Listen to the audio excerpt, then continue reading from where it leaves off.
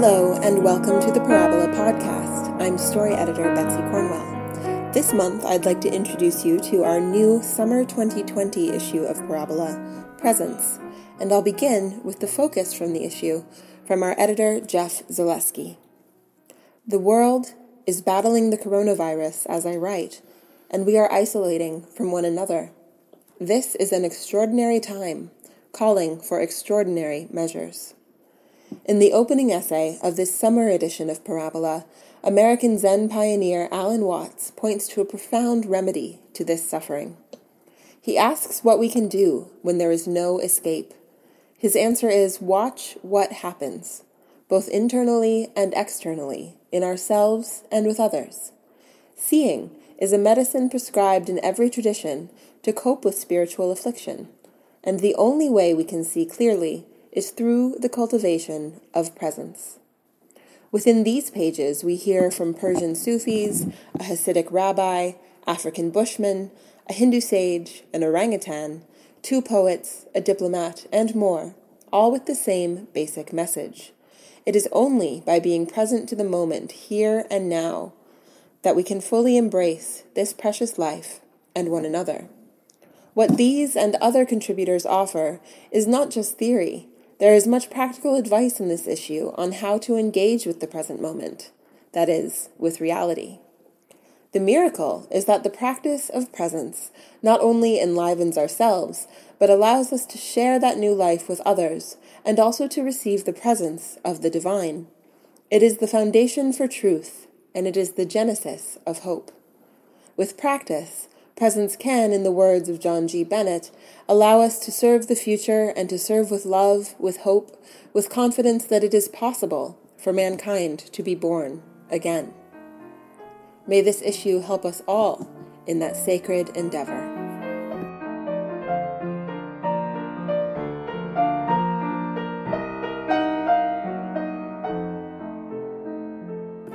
I'll share with you now What Happens by Alan Watts, which is excerpted from his book Just So, Money, Materialism, and the Ineffable Intelligent Universe, published by Sounds True in February 2020. What happens when you are finally convinced that there is nowhere else to be but now? What happens when you realize that it is impossible to be anywhere else, to be conscious of anything else except what is present, and that there is absolutely no trickery you can play on your mind, whether it be iron-forged discipline, self-hypnosis, or some other form of hocus-pocus, to bring about enlightenment, satori, profound illumination, cosmic consciousness, or whatever else you want to call it. It will always be that the person who needs to be transformed is the one attempting to enact the transforming. It's like trying to pull yourself up by your own bootstraps, biting your own teeth, looking into your own eyes without a mirror, or putting legs on a snake. It can't be done. It can be discouraging to face this fact, even depressing, but there's nothing to do about that either. If you're depressed, that's simply the you of the present moment. You can try to escape that with some form of distraction, but all you'd be doing is covering up dirt with paint. So if you feel let down, meaningless, or depressed by the whole thing, and you also understand that there's nothing you can do about it, what happens? You simply watch what happens. I don't mean that you simply watch your depressed state happening, but everything else too. There's your breath moving in and out and being still. There's what your eyes see and what your ears hear. There's a whole world happening all around and through you. You might not know what's going to happen next, and you might not know what to make of it anymore, so there's nothing left to do but watch. All escapes lead back to whatever it is you were running away from. You can take all sorts of detours, one detour after another, but eventually they all get shorter and simply bring you back to where you started. When all of our enterprises and ideals and aspirations meet with the sort of defeat I'm describing, we find ourselves quite naturally, and not in an affected or forced way, in the contemplative state. In that state, we just watch whatever it is that's going on. And when thoughts come up, we understand that the thoughts themselves are futile, at least as far as changing anything is concerned, because believing and following those thoughts is like trying to sweep dust from the stairs with bamboo shadows. Watch your thoughts in the same way you might notice the ticking of a clock, or birds chattering outside, or water dropping from a leaky faucet. All of that is part of what's going on. Life continues to do its thing, just watch. Because the thoughts are just chatter, they'll eventually go away. The past disappears because we know it's just a memory, and the future disappears because it hasn't happened. It's just a thought. Tomorrow never comes. There is no tomorrow. And if you don't realize that there's no tomorrow, it's useless to make plans for it. But if you do realize that tomorrow isn't coming, then maybe plans will be of some use to you, because you can actually enjoy the result of your plans if they happen to work out. You can only handle tomorrow if you don't take it seriously.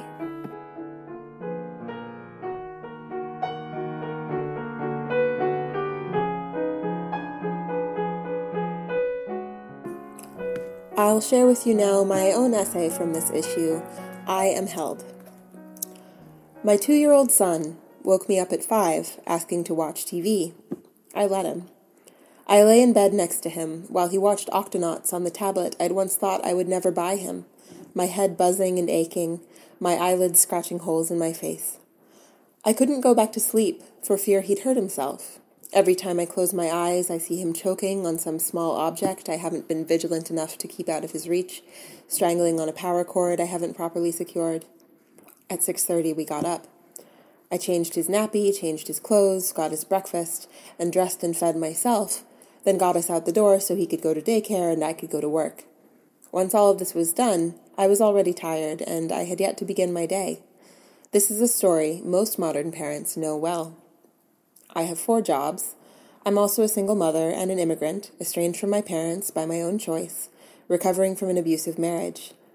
All these things make me tired on their own. All these things make me sad.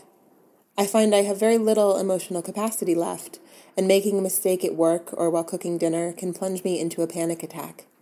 Then I feel foolish, and I berate myself for reacting so strongly to small problems. Where is my grace, my spirit, my wisdom in those moments? Why are small things now so frightening when they're no larger than they ever were?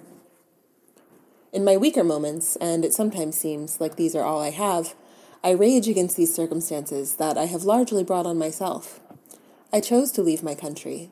I chose to leave my parents. I chose to leave my husband. I chose a volatile career as a writer instead of, say, a CPA or a plumber. I chose to have a baby with a man who became dangerous to us and who has refused to see our child for a long time now. Still, he keeps us here. Because of international child abduction law, I cannot move out of my adopted country if I want to bring our child with me. Another thing I thought I'd never do is lie down with him for an hour every night as he falls asleep. But a few months ago, he started crying and crying if left to fall asleep alone, and I couldn't bear it, couldn't tough it out as a childless friend advised me to do. This was partly a selfish choice. I wanted him to fall asleep alone so I could have some precious time to myself, but lying with him is better than the way my spine stacks up on itself like a Jenga tower if I have to listen to him cry and not go to him. I feel such shame for not focusing completely on my child in these moments when I'm holding him, for letting my mind wander to other things. But the other day, I had a thought about God. I was thinking about love and attachment, especially romantic attachment, the way my friends and myself spent our 20s so often staying with or going back to romantic partners who were unsafe or simply unkind. I know we longed for something from them that none of us have ever found in a fellow, fallible human being. Not our friends, not the people we date, not our parents. I know that what I longed for, what I searched for so long in partners and friends and mentors, all along the spectrum of kindness and cruelty, is a feeling of being completely held, of knowing that I was safe. We ought to experience this feeling as young children in our parents' or caregivers' arms, but as adults it is so much harder to find. No wonder we search for it in each other. The only place I have ever found it is with the presence that might be called God. Sometimes, when I reach out in prayer or slip into meditation, or in certain unexpectedly transcendent moments of everyday life, I feel it, I let my soul lean back into a trust fall, and something catches me, holds me. I can let go of the heavy ache of anxiety and terror that I so often carry. What an honor, what a gift, that for a few years as a parent, you can provide that feeling for your small child. But the last time I leaned back and let God catch me, I thought, or the thought came to me, arrived, would it bother me while being held like this if I knew God's mind was elsewhere? If God was holding me, comforting me, while also attending to other things? The idea was absurd. In fact, it would be a terrible thing to be the sole focus of God. I cannot imagine that any sane person would want God's undivided attention. But if some loving presence can hold me, let me rest in its arms, while it also attends to more important things, that seems like such a blessing. As Mike Doughty sings in his Truth is Marching On, let me know your enormity and my tininess. Help me see your infinity and my finiteness.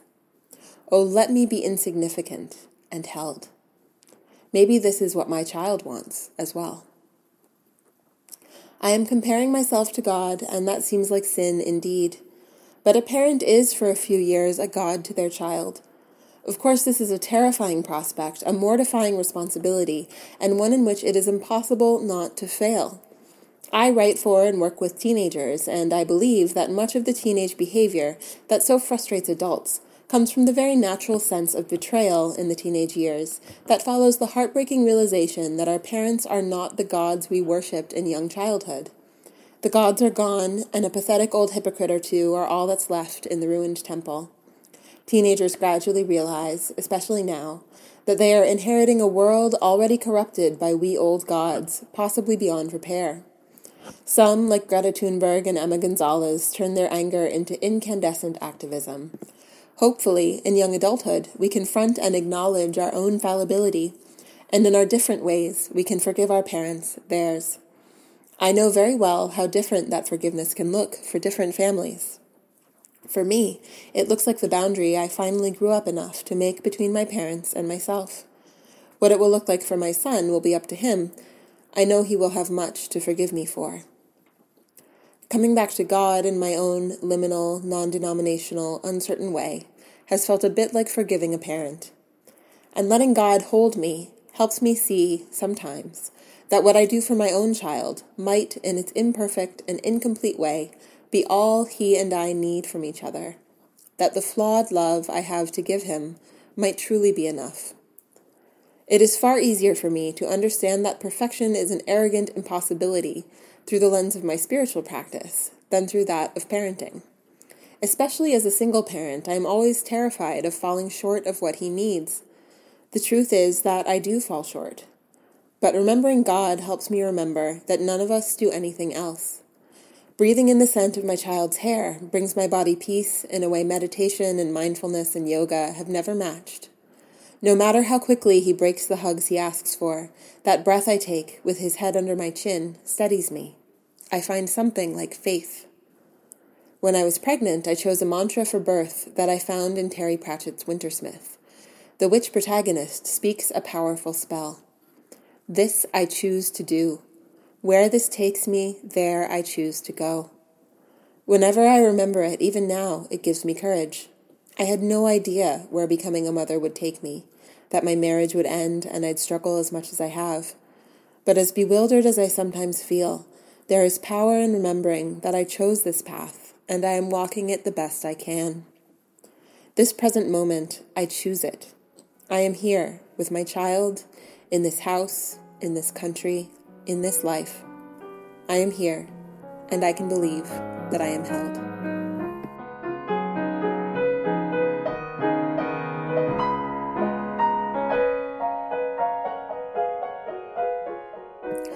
James George, author, diplomat, seeker, and great friend to Parabola, died earlier this year, aged 101. The following excerpt from his The Little Green Book on Awakening reflects some of his many exceptional qualities, including an understanding of how humanity's highest aspirations may be embodied in the most mundane activities. excerpted from the Little Green Book on Awakening in this issue of Parabola. This is Called to Awaken by James George. A few months ago, my wife and I decided that we really must give up the convenience of bringing home our daily food shopping in plastic bags.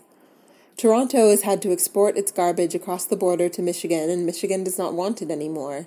Nobody does.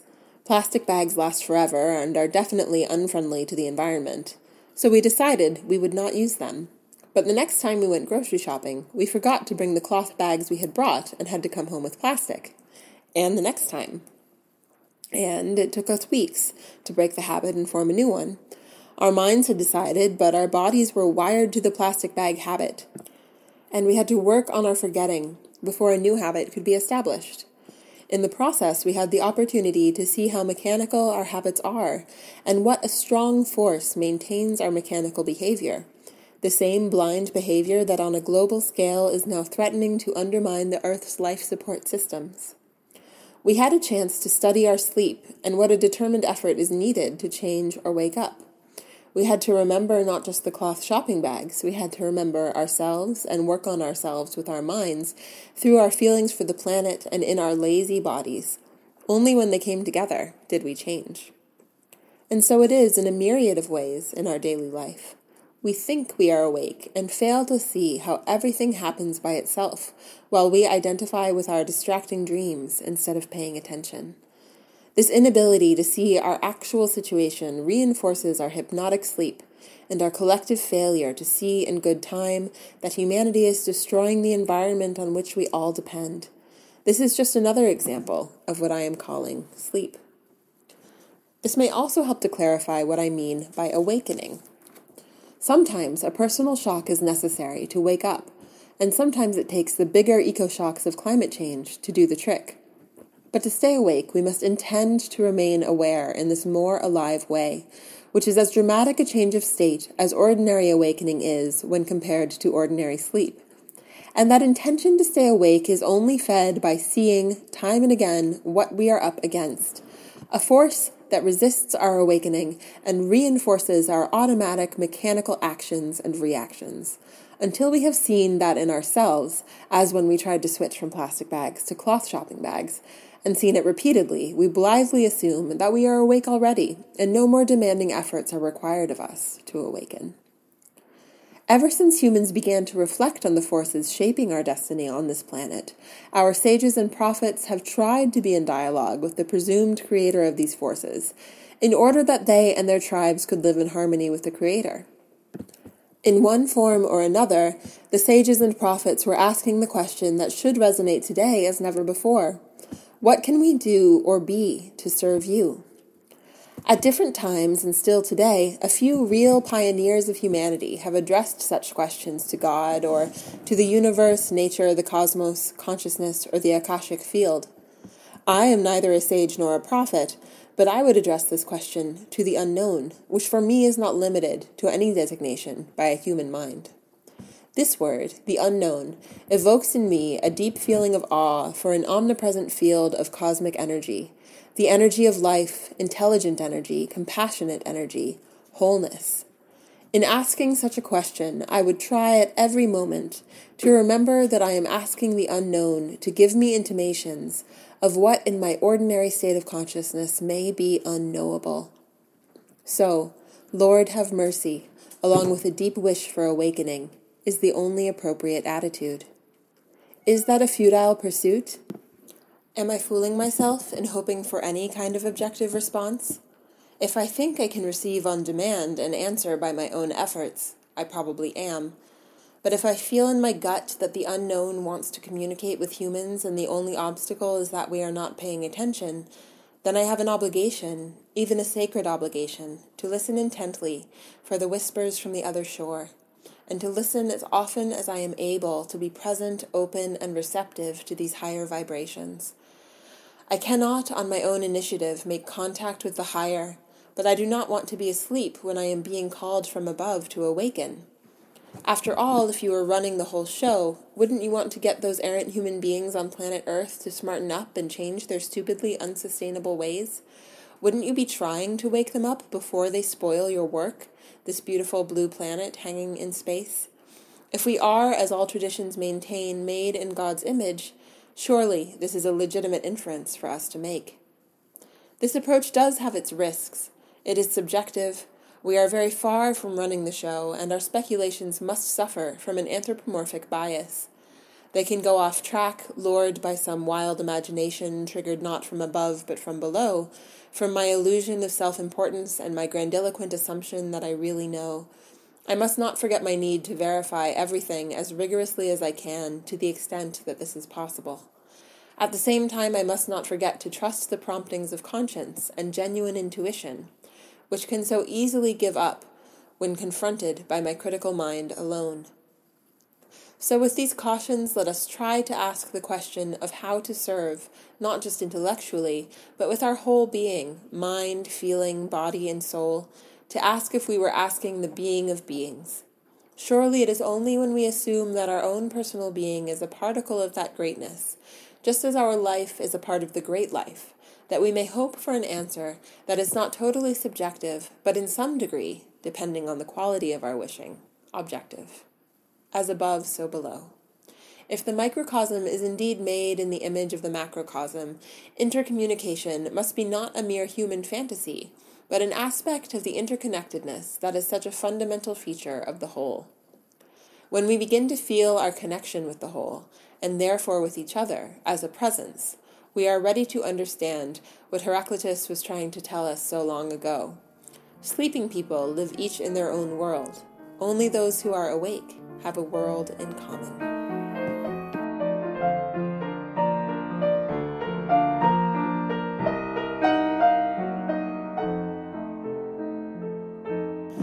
Our time for this month's podcast has come to an end.